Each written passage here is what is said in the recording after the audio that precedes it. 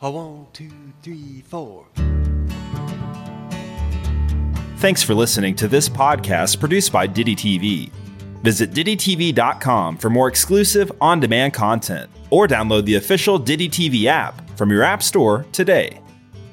Welcome to Insights, everyone. Our guest this hour is acclaimed singer-songwriter and Old 97's bandleader Rhett Miller, who's here to discuss his latest solo album, The Misfits. This is the Texas-bred singer-songwriter's 9th studio album, and it's another clear indication of his strong ability to craft earworms that go deeper than your average pop song. Miller collaborated on the album with Sam Cohen, known as a producer for works by Kevin Morby, Danger Mouse, and many more. Sam and Rhett got together daily to write songs, creating a routine that led to the sublime and even psychedelic new record that we recommend to all. So let's learn all about it, and hear about Rhett's upbringing in today's talk with host Amy Wright, right here on Insights. Well, I'm glad you could join us today. This is great. Totally. We're going to go back a little ways and talk a little bit about how you got started in music, and then we'll go on to The Misfit, which is the new album, which is very exciting. Yeah. I had a great opportunity to listen to the whole thing. It was just really great. I enjoyed it. I'm sure everyone's going to love it as much as I did. So yeah. So where are you now? Are you living in New York? Is that where you live? I live in the Hudson Valley, just north of Manhattan, like a 90-minute drive from Soho. How did you end up in New York? Because I know you're a Texas boy originally. Yeah, I'm a 7th-generation Texan, and the fact that I have 2 kids that are second-generation New Yorkers is eternally frustrating to me. But I was living with my wife. We had just gotten married. We were living in Los Angeles. She grew up in Ohio. I grew up in Texas. She was mostly in the city, working and living in Manhattan. And I was bouncing back and forth between New York and LA. And we got married. And when she got pregnant, we looked around and I tried to imagine raising kids in LA or Reseda or wherever we would have wound up being able to afford a pad. And it seemed like it would be nice to raise kids in a less insane environment. So her brother at the time lived in the Hudson Valley. He was working in metal work. He was working on large scale sculptures, which this is one of the main places they do that, especially for the New York art scene. And we had visited him here. In fact, we came here after 9/11. We fled from our apartment building a block away from the towers and came up here. And it was so the opposite of the chaos that we had left behind that I think that was imprinted on our memories. And then every time we came back to visit, we thought, this seems like the best place in the world to live. And it has wound up being the case. We've been here 19 years now. That's amazing. Well, as someone who's been living in Memphis for a while and is enduring this massive heat wave that you've been having, I'm a little jealous that you're in New York, because that's got to be a little bit better than here. It's great. I mean, it is also getting hotter. Today is it's the kind of day where I'm going to complain about it to all my New York-based friends. But if I call my sister in Austin or my mom outside of Dallas and complain about it, they will get mad at me because it's a solid 15 degrees cooler than where they are. Well, I was gonna ask you. So you have you have your podcast, Wheels Off, and what is it you love most about interviewing people? Because I'm going to interview you, but what is it you like about interviewing other people? It's funny. It's not something I ever thought I wanted to do. And then 3 or 4 years ago, the edict came down from the overlords that everyone that was even remotely connected to the entertainment industry had to host their own podcast. And so I fought it for a while. And then I had a producer named Kirsten, a friend of a friend, approached me about it and said, well, if you were to do a podcast, what would you want it to be? And I thought about the conversations that I have in backstages, green rooms around the world at, festival, at the mess hall, at the backstages at festivals. Whenever I run into other creative types, musicians, writers, I just had lunch with a couple of a novelist and a director friend of mine. I just had lunch with them and we had this exact conversation. The conversation always winds up being, what are you working on right now? How did you start? how do you deal with the problems that you encounter, be they external or internal? And then, like what do you got for me? What's your best advice? And so really those are my 4 questions that I, not to pull the curtain back too much, but on my Wheels Off conversations, it's just those 4 things. And it's the same conversation that I would be having with a friend anywhere in the world, like with any creative friend of mine. And I love having these. I've never regretted starting, and now I'm 120 podcasts in, and I love it. I love it too, because I really like seeing what makes people tick. And what I find is that when it's all broken down, we're all individuals. We have families, we have hopes and dreams and desires, and we have challenges like you're describing, and then we overcome in many cases. And so there's a lot of parallels. It doesn't matter what industry you're in or what your career or profession is or your personal side is. There's a lot of similarities between everybody, yet your story is individual. That's what I find fascinating. Yeah, and for me, it's constantly energizing, and because I've always had one of my personal hangups that I've had to get over is the idea that all these other people whom I admire, they know something I don't know. They have some secret that I've never been allowed to be privy to. And like, I just got to interview one of my favorite writers, Jennifer Egan, who has been, she won a Pulitzer Prize. She won the book pin. She's won all the awards. Everybody that I know is obsessed with Jennifer Egan. I'm obsessed with Jennifer. I think she's one of the greatest writers of our time. But if you sit down and talk with her, she's one of us. She worries about her work. She worries about her kids. She has to go through daily life and all the baloney, waiting for the cable guy to show up. Actually, that's an outdated reference. But, that idea of just the annoying day-to-day stuff that we all have to deal with, she has to deal with it as well as the sort of negative voices in her head and all those kind of things. And so for me to get to talk to somebody that I admire so much and imagine, like I said, knows something I don't know, and realizing, oh yeah, they're just like, stars. They're just like us. It's that thing. And it makes me feel better about, the chances that I have of being able to do my own work or more to do great stuff, the kind of work that I admire them doing. Yeah, we all beat ourselves up and sort of we're introspective in many cases and thinking that we can't do what we set out to do. And when you talk to folks like that, it is really encouraging that they experience the same thoughts, that everyone has. So let's go back to Texas. You grew up in, was it Austin, Texas? Is that where you grew up? I was born in Austin, but I was only there for, months, a couple of, maybe when I was 1.5, we moved. And so whenever I bring it up on stage in Austin, my guitar player walks over and punches me. He's like, "You're not from Austin, man." But I grew up in Dallas. I grew up in good old Dallas. And was your family musical, or where did you get that bug? My paternal grandfather was the leader of a big band. I don't know that he even really played anything, though. I think he just conducted the orchestra and put together the sheet music.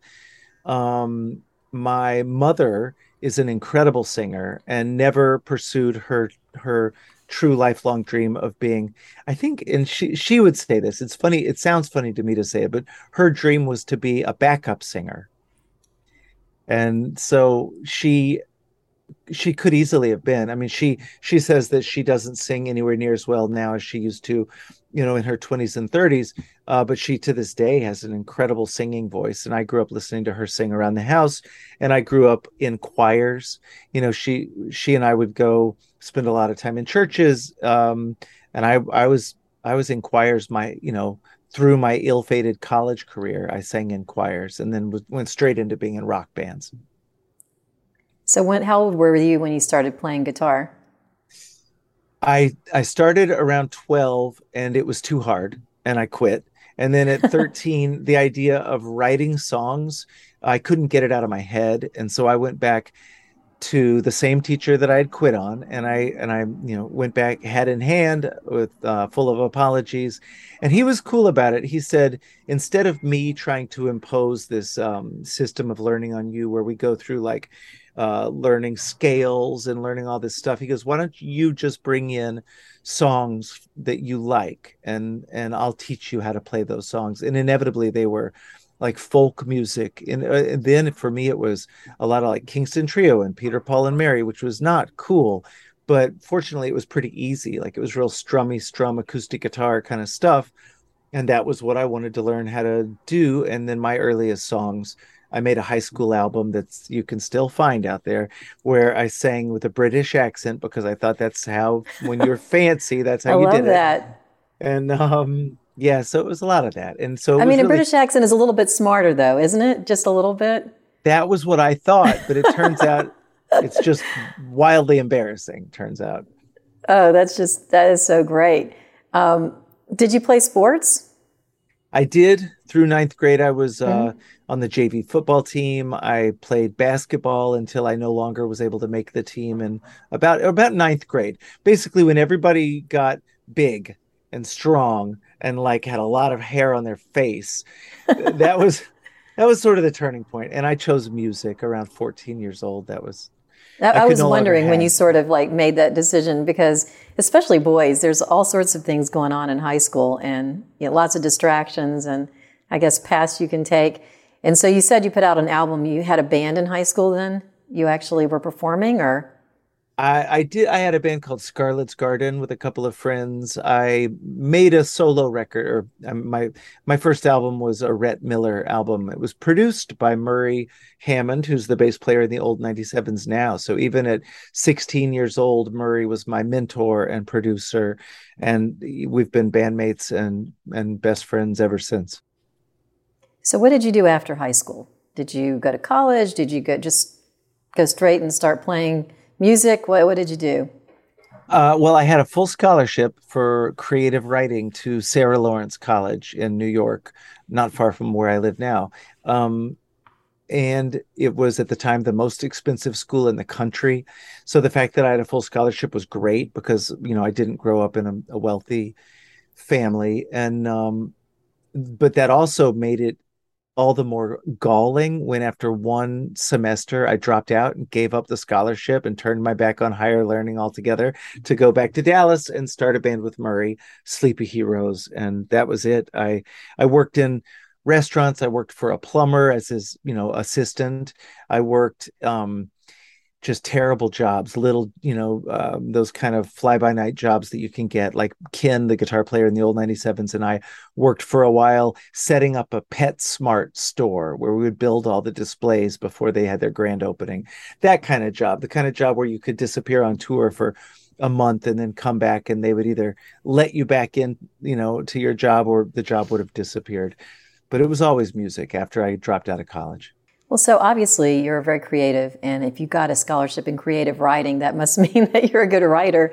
So when did you actually start putting your lyrics to music and writing your songs? And it seems like that's kind of a natural combination then for you. Yeah, for me, it was all part of the same thing. For a long time, I really loved writing poems, but it's kind of an embarrassing way to go about writing. Poetry tends to be looked down on, especially if you're in high school. And I realized that I could do pretty much the same exact thing, but then like strum some chords, and it was suddenly totally acceptable, because now it's songwriting rather than poetry. And so I did that. I was writing short stories. I've always had some novel in progress, or some 2 or 3 novels in progress, but never finished that. I just this week put out my second book of my second kids book. The first one was a book of poems, kids poems, and this new one is a standalone picture book, which is one long rhyming story. And I love that. I've written essays, and to me, it all feels like it's part of the same thing. The songs were the easiest for me because you can sit down and a half an hour later stand up and this song exists, and it wasn't there a half an hour earlier, and now it's in the world. And it's just, there was a great line I heard Tom Waits say once at a South by Southwest keynote speech when he said, "I love it whenever I finish a song, I say, now go fly away and make daddy some money." Oh, that's great. That's a great line. Well, that's what's nice about songwriting or poetry is that you're boiling down an enormous concept into just a few words. And that's the challenge, isn't it? Yeah. And that's what's so beautiful about it. And that's what's so hard about it, right? It's like, what are the 18 to 36 lines that are going to capture this moment succinctly? And for me, I've found that the best way to do it is by including a lot of details.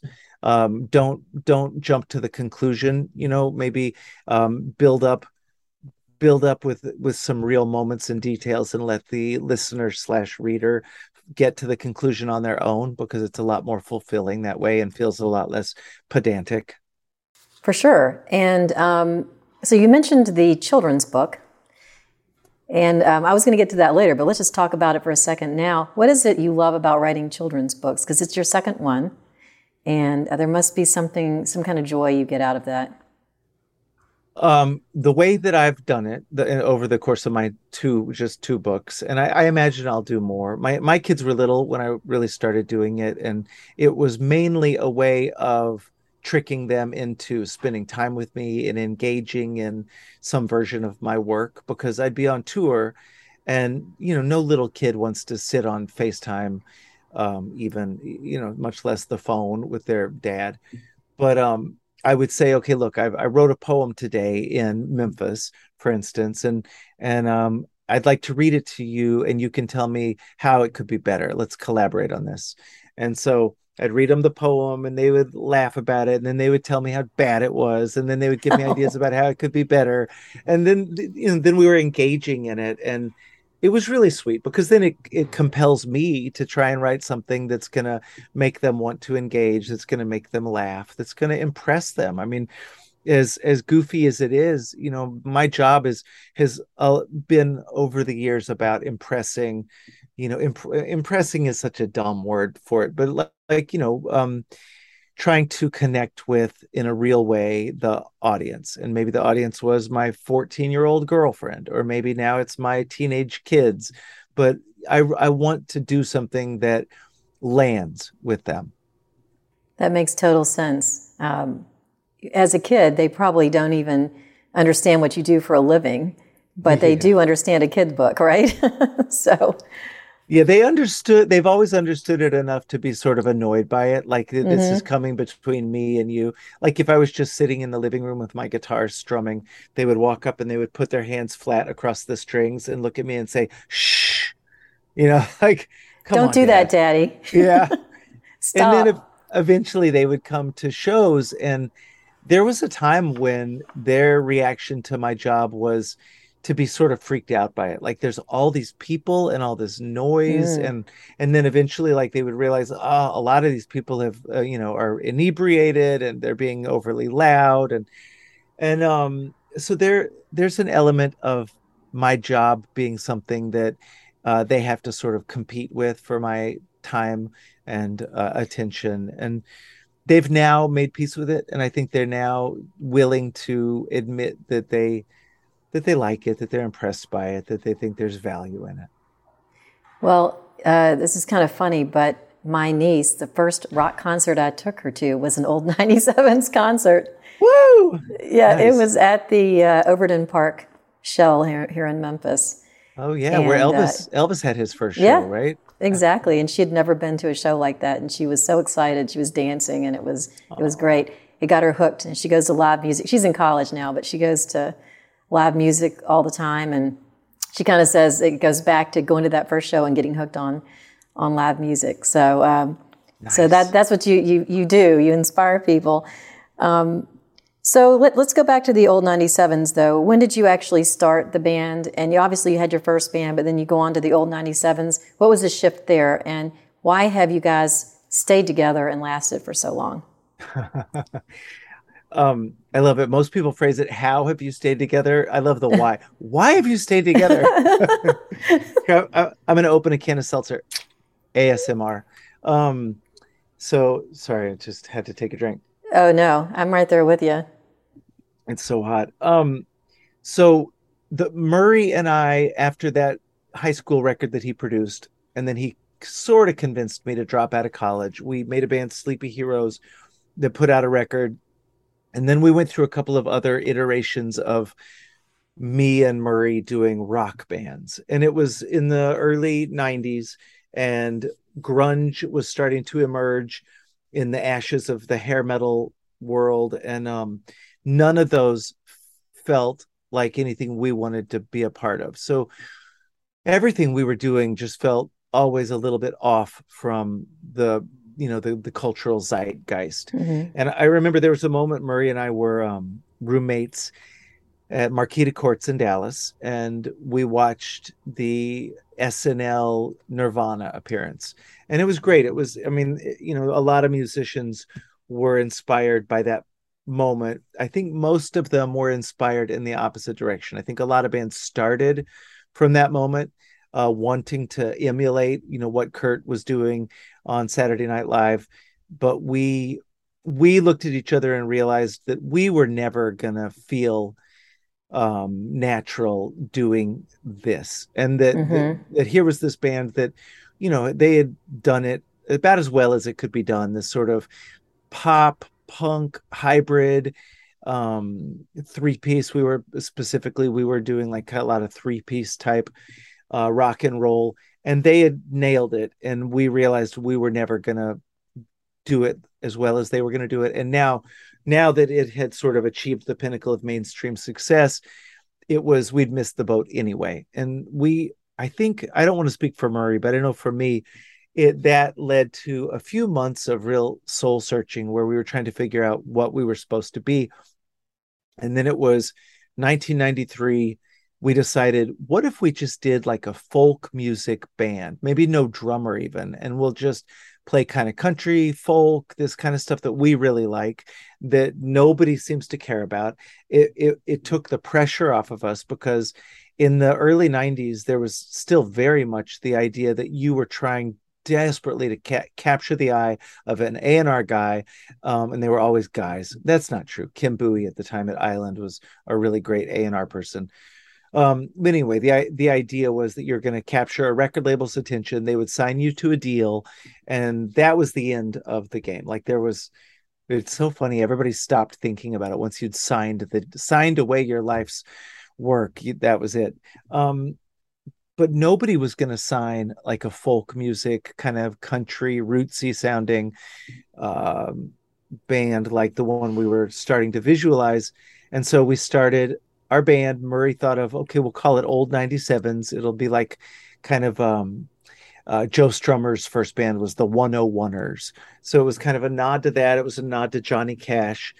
And then we started doing gigs. Murray inevitably wore like a train conductor's cap, and I had my, Buddy Holly glasses and my Elvis pompadour, and we were just playing basically folk music with like country elements. And it became more and more fun, and people liked it, and it was weird. And all of a sudden we thought, well, what if we put a drummer in? That'll still sound like kind of what we imagine, and we can rock out a little bit more. And next thing you know, we tried out a couple of drummers in the studio, and then we tried out one drummer for some live shows, Darren Linwood, who was this really cool rockabilly frontman of a band called Fireworks. Inevitably, he wound up being a little bit flaky for us to depend on. So we went and found the guy from whom Darren was borrowing the drum kit he was using. And we hired Philip, and Philip became our drummer at the end of 1993. And here we are 29 years later. And it seemed like it happened very naturally and organically that we gathered this fan base. And really what it took was going up to Chicago and selling out some shows up there, or at least having some really well-attended shows up there. And then in Dallas, they heard that we were doing really well in Chicago, and we started getting a bigger audience in Dallas. And we did an independent record in Dallas that was well received by the local weekly and by the fan base. And the next thing you knew, we were able to go on tour around the United States. We put out a record on a Chicago-based label, and then that started what wound up being a bidding war to South by Southwest in 1995.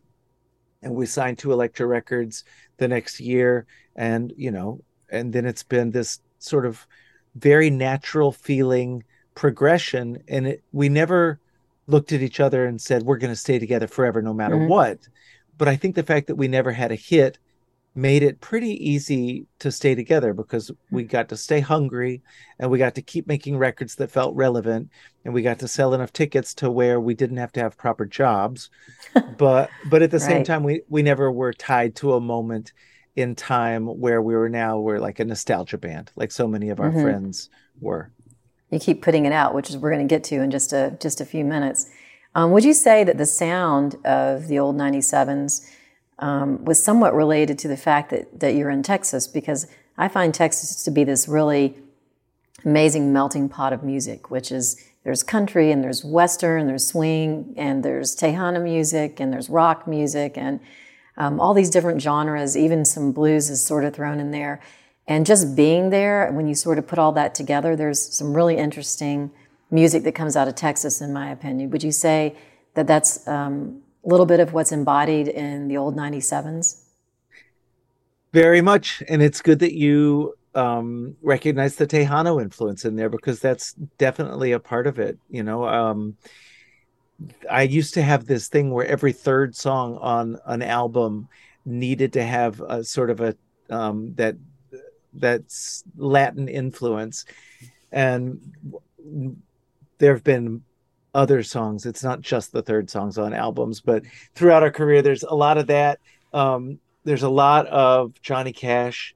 There's a lot of the rockabilly that we grew up loving.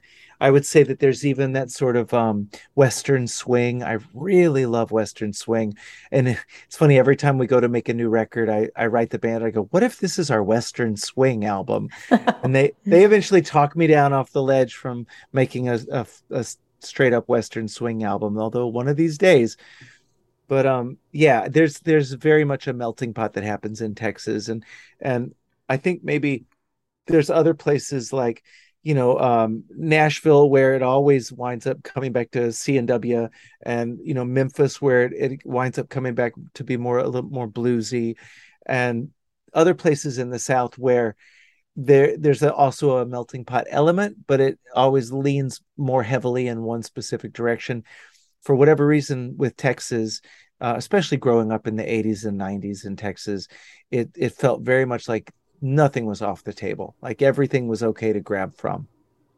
Well, and Texas is known for all the dance halls as well. And so speaking of Western swing and obviously line dancing and everything else, but dance is really big.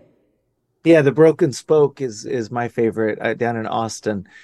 And it's great to look out in the audience and see people dancing to our music, like two-stepping or whatever. Mm-hmm. And I know that we drive people crazy because we don't consistently do that enough to where they could do it through the whole show.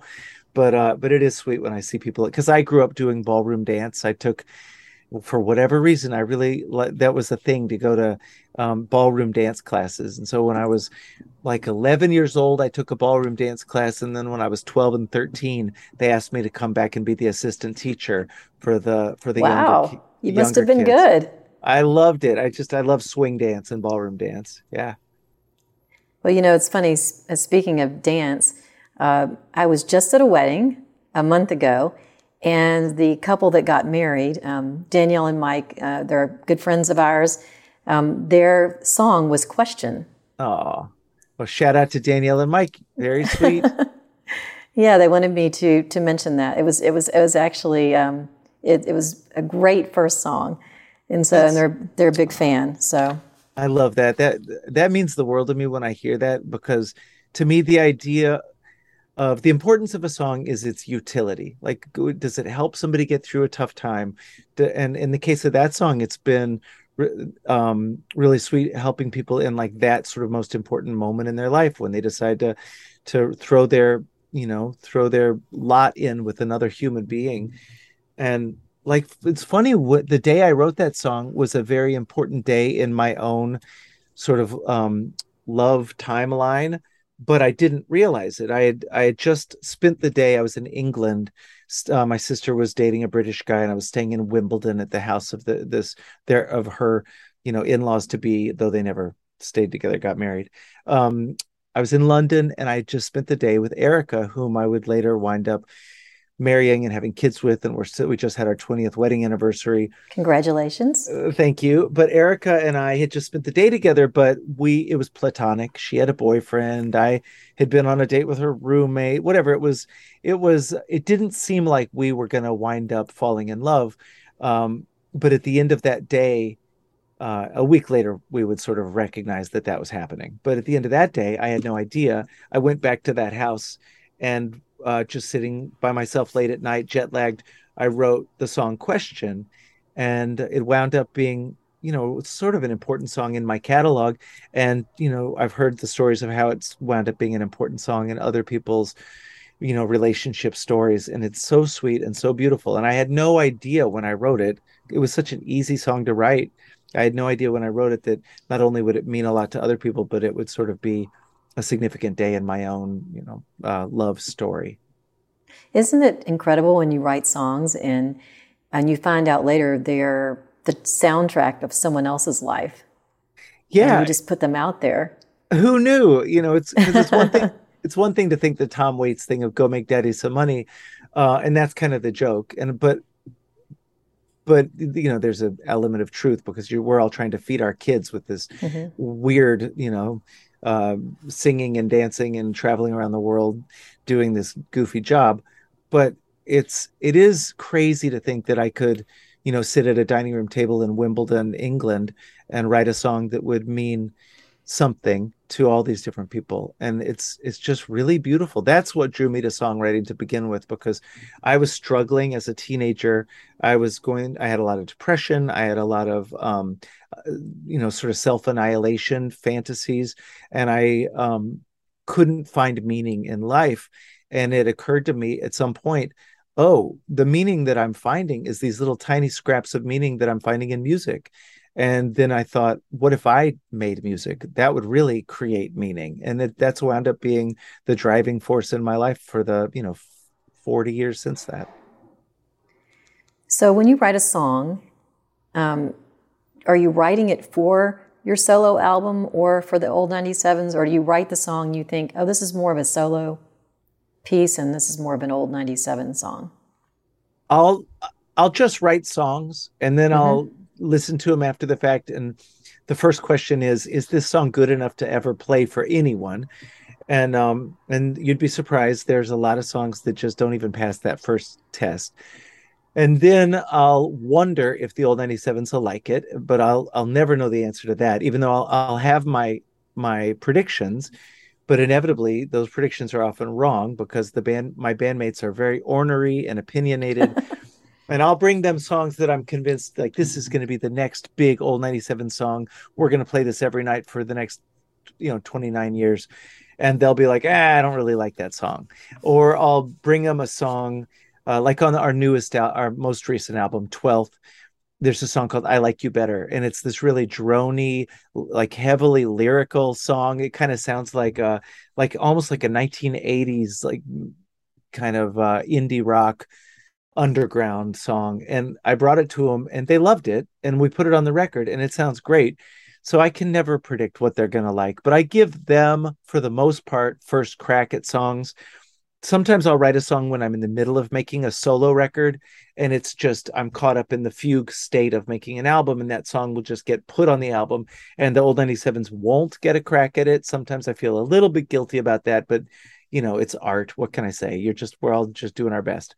But I try to give them first crack, because, dance with the one that brung ya. Absolutely. And it is art, as you say. So let's talk about the Misfit, because this is your new solo album. It's your 9th solo album, right? Thereabouts.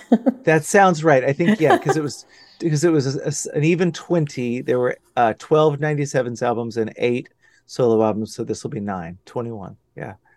Wow, it's a lot of albums. But did you write these songs during COVID or just more recently? I mean, I think we're kind of a little bit out of COVID. That's what I'm saying anyway. Knock wood. This record was different from any record I'd ever made before, in that during COVID, I'd spent so much of my time and energy doing online performances. I was doing 4 a week Wow. for a year and a half during the pandemic, or almost 2 years. I wasn't writing a lot of songs, which for me was very scary and weird. I was writing pieces of songs. I was writing large chunks of songs. I was coming up with lots of ideas. So when I was thinking about making the solo record, I was not crazy about where I was at with my stack of songs. Like for me, I like to have about 30 songs, and then I go into the studio and we'll mess around with them, and the 12 best songs will wind up making the record, or whatever it is, 11, 13. So in the case of this record, I really wanted to work again with Sam Cohen, my producer from The Messenger, my solo record before The Misfit. And Sam and I worked really well together. His idea was, what if it was just me and Sam in the room? And instead of bringing in musicians and having finished songs, what if we took song starters, pieces of songs, songs that maybe were far along but needed a lot of work? What if we collaborated in real time on songs and recorded them as we were working?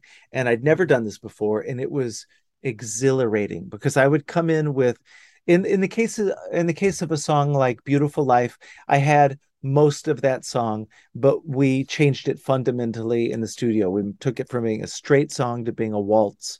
We took it from being a really upbeat pop song to being this really like cinematic sounding kind of slower thing. But in most of the songs on this record, I just had a piece, and we would, sitting there in the morning, I'd play it for him. We would talk about it. He would throw an idea at me that might be a chorus, and we would see how they sounded together. And then between the two of us, we would find our way to a structure and a melody. And then he would start building the music, just him, typically like a drum, sort of like an 808 drum machine, or he would build live drums in the room. And then he would start laying down a padding of keyboards or a piano or guitar. And I would go sit on his porch, because he lives just over the mountain from me. And he's in Ackerd and I'm in Gardiner, New York. So I would drive over the mountain to his house, 25 minutes away.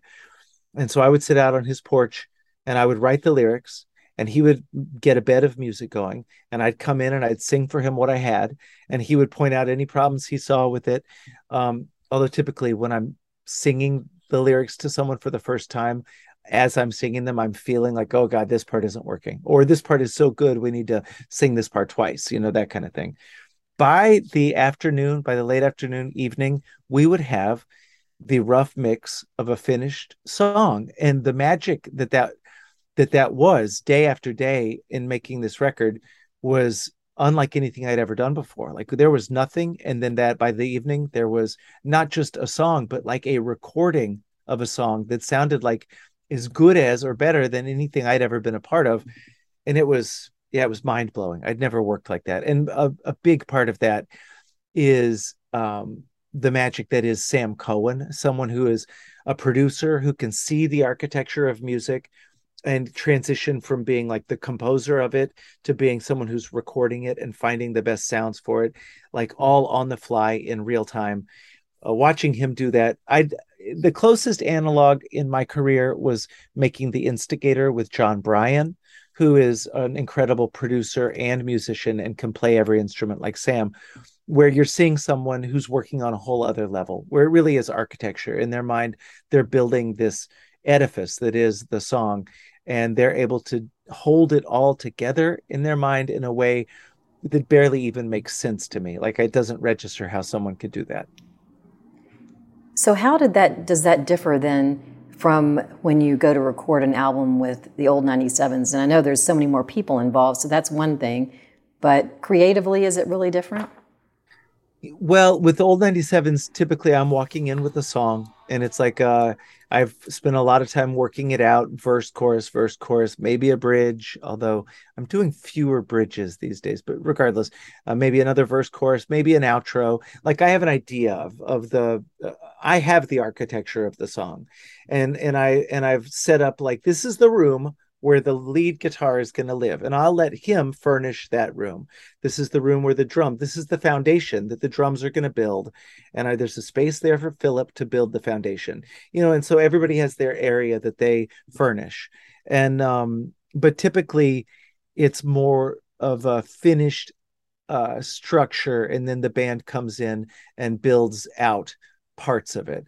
But there are moments where they'll question something, or we'll work on the arrangement on the fly, but typically there's way less wiggle room with regards to the song itself. Sure. But what they contribute is songwriting, and that's why we share songwriting credit, and that's why we share publishing, which, by the way, is, in answer to your question, the unasked question of how does a band stay together for 29 years? A big part of it is that everybody gets a say, and everybody reaps the bounty. Everybody shares in the publishing, and we share in, obviously, all the touring. Whatever money comes in, we all share it out as brothers, and not exactly equals on the publishing, but pretty close to equal shares. That makes sense to me. And I've heard from a number of bands that have been together for a long time that the success is in recognizing everyone's individual talents and looking at it as a collective whole. We're all in this together, as opposed to it's about one person or another in the band. That can obviously rub people the wrong way if someone is taking all of the credit for everything, I guess.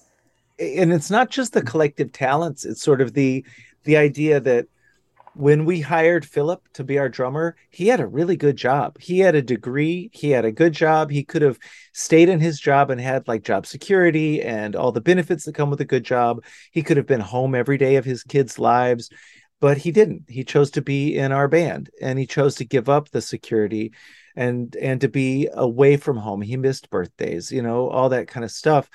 And so, maybe I bring in a song that's pretty much a completed song, but it doesn't make sense to say that Philip's contributions are significantly less than mine, because he's just as much a part of the success of this band. Drummers, I only bring him up because drummers, more than any other band member, typically are going to get screwed in the accounting. So on the album The Misfit, you have some guest vocalists as well, right?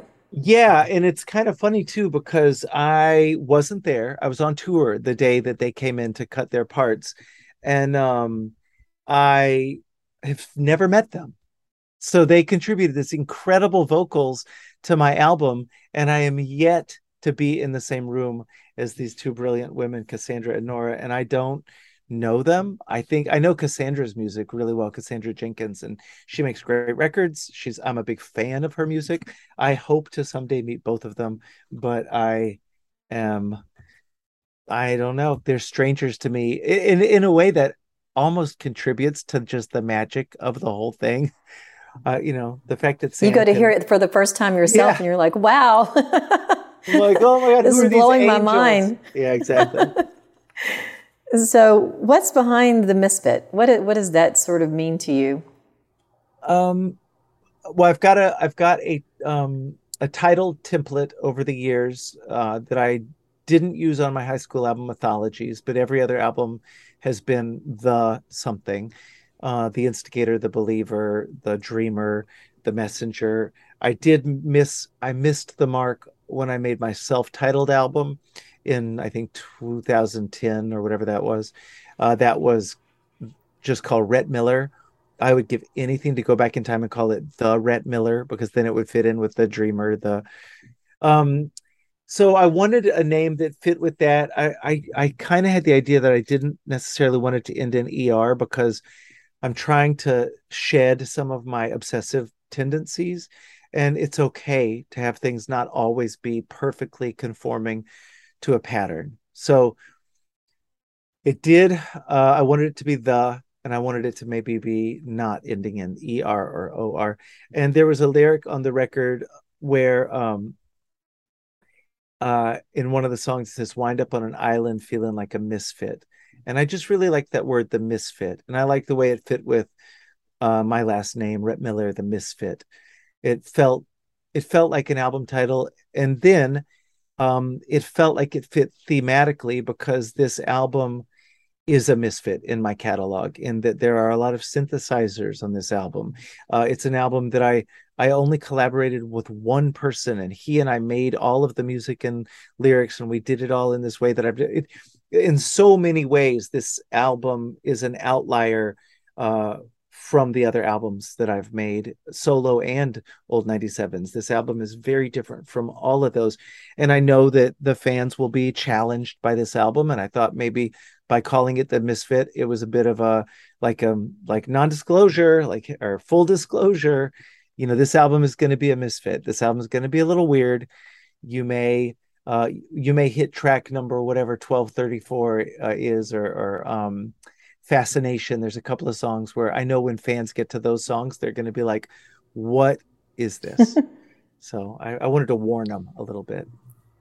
Well, so the album art, I don't always bring up album art, but this looked like a painting to me, and I just wanted to know the story behind it.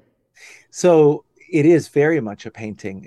This is another way in which Wheels Off, my podcast, has been the gift that keeps on giving. I interviewed a painter named an artist, not just a painter, named Ashley Longshore, who is this guy. I don't know if she would approve of this reduction, but she's like the Andy Warhol of our generation. She's this incredible pop artist, and she's very famous and renowned and successful, and her paintings sell for tens, if not hundreds of thousands of dollars. She's a big deal, right? So after I'd interviewed her and we hit it off really well, and I really liked her spirit, like she's just got this giant spirit, this indomitable enthusiasm that I just found so brilliant and inspiring. And I reached out to her and I said, look, I know this is a long shot, but would you ever consider doing an album cover, or specifically my album cover? And I sent her the album, and she connected with it, and she loved it, and she was willing to create an album cover for the pittance of a budget that the record label, that no record labels have money anymore. That's the nature of our business now. But ATO is good. I'm not talking smack about my label. They do spend money, I guess, and all that. I get it, that we're all working under certain constraints. They were able to work with Ashley's people and make it happen. And Ashley Longshore created an album cover, having listened to the album and lived with it, and she painted it while listening to the album. And I won't try and recapitulate her description of what went into the images in her painting, but she had thoughts behind each of the images in the painting. And it was so sweet and so thoughtful. And the painting itself is so beautiful and vibrant. And I've always had pictures of me on the cover of my albums. Although what's funny, now that I think about it, the first album that I made in high school, Mythologies, was also a painting of me. And so it's funny now to come full circle 30 plus years later, and have this album cover be once again a painting of me. And for me, the idea that people can buy a copy of the vinyl of the LP of this album and frame it and hang it on their wall, and they own, then, for $25 or whatever vinyl costs, they own a piece of Ashley Longshore art. To me, that is so cool and so egalitarian, and it's such like a cool byproduct of her having done the album cover. I'm really proud of that, and honored and blown away that she did it. I thought it was a beautiful painting. Did she give you the actual painting? Is it in your house somewhere? I wish. I don't know. Believe me, I thought about asking her what she was going to do with it, but I knew that would come across as sounding like passive aggressive. Like, what are you going to do? Hint, hint. My guess is that she has it in her collection, and I don't know what she'll do with it. Maybe she'll sell it to a super fan of mine for hundreds of thousands of dollars. Knowing Ashley, she'll probably sell it and give the money to charity for some kick-ass cause, because she's the kind of artist that puts her money where her mouth is. And who knows? I'll find out.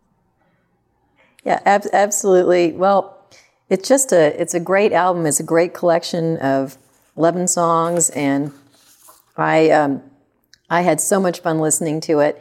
And but before I go, I did want to ask you how you got the name Rhett. So my dad is Stuart Ransom Miller. I am Stuart Ransom Miller II, though technically, because he's my dad, I should be Junior. The second is only typically used in the case of a generation being skipped in naming. But thank God, I'm nothing against juniors. There's a lot of juniors out there that are very cool people. But I'm Stuart Ransom Miller II, and my mom was not crazy about that name. So she agreed to it when I was, I just arrived. They were deciding on the name. She agreed to that name if I could be called by a nickname. And she really loved the movie Gone with the Wind. So from birth, I've been called Rhett, and on my birth certificate, it's Stuart Ransom Miller. It's made for a lot of confusion. Before, people were really good about making sure your name was right on an airline booking, for instance. There were times when I would have to show up at the airport with a copy of my album to prove that I am Rhett Miller and I match my Stuart Ransom Miller passport or whatever. That no longer works, by the way. You can't show them a copy of your CD and have that work as actual identification. But so, yeah, I've been called Rhett since birth. Well, I'm going to pick up a copy of the vinyl because I'm a huge fan of the fact that vinyl has come back. Yeah. I started my record collection with vinyl. Then there were tapes and there were CDs. Now I'm back to vinyl again. That's so funny. I love it too. My kids love it. My kids are into it. I know it is very funny. Of course, we have Memphis Record Pressing here, one of the bigger record pressing companies in the country, and so every time we turn around, they're growing astronomically because vinyl is back. So it's very exciting on that end. And you know what I'm realizing? The first vinyl record I ever made was in Memphis when I came through and I went to the Graceland gift shop, and there was a booth where you could record along with a backing track and have it pressed on vinyl. And I took it with me on my way up to Sarah Lawrence College. And it was my school's alma mater. It was to the tune of Love Me Tender, which is an old folk tune. He stole it, from folk music. Right. And so I recorded myself singing over the backing track of Love Me Tender, St. Mark's School, we sing thy praise, alma mater true. And I recorded that. I gave it to my favorite high school teacher. So I don't even have a copy anymore. But yeah, my first vinyl was right there in Memphis. Well, hopefully she still has the copy. And Rhett, thanks for coming and joining us. It was great to talk about the Misfit and old 97s, and we wish you the best. Hope to see you down in Memphis sometime. Yeah, thanks so much for having me on and letting me rattle on and on like I do. I really appreciate it. Take care. All right, folks, that's a wrap for this conversation covering the creative process of renowned musician and singer-songwriter Rhett Miller. Released almost exactly 20 years after The Instigator, his solo major label debut, The Misfits, is available now via ATO Records. This new LP balances neatly between pop music and profoundly personal poetry. Rhett Miller is a bright and inspiring guy, and it was great to catch up with him today. Check out his catalog of solo work, as well as his work with old 97s, and be sure to recommend what you like to your friends. From all of us at Diddy TV, thanks again for tuning in today, and we hope to see you again real soon, right here on Insights. It's NFL draft season, and that means it's time to start thinking about fantasy football. FantasyPoints.com features industry-leading experts and prognosticators using proprietary hand-charted data to help you score more fantasy points. FantasyPoints.com is the place to go for whatever kind of fantasy football you play. Whether you play fantasy football, daily fantasy sports, or do a little bit of everything, Fantasy Points has the meticulously researched content to guide you to victory. And why wait for the fall? Fantasy Points also covers the new spring football league, the UFL. Join the guru, John Hansen, Scott Barrett, Joe Dolan, and other massive names in the fantasy football universe with an exclusive offer. Use code Pantheon for 15% off any Fantasy Points package, including the all-in package with access to every article, tool, and data nugget that Fantasy Points has to offer. That's fantasypoints.com and code Pantheon for 15% off at Fantasy Points. Fantasypoints.com. Code Pantheon. Score more fantasy points.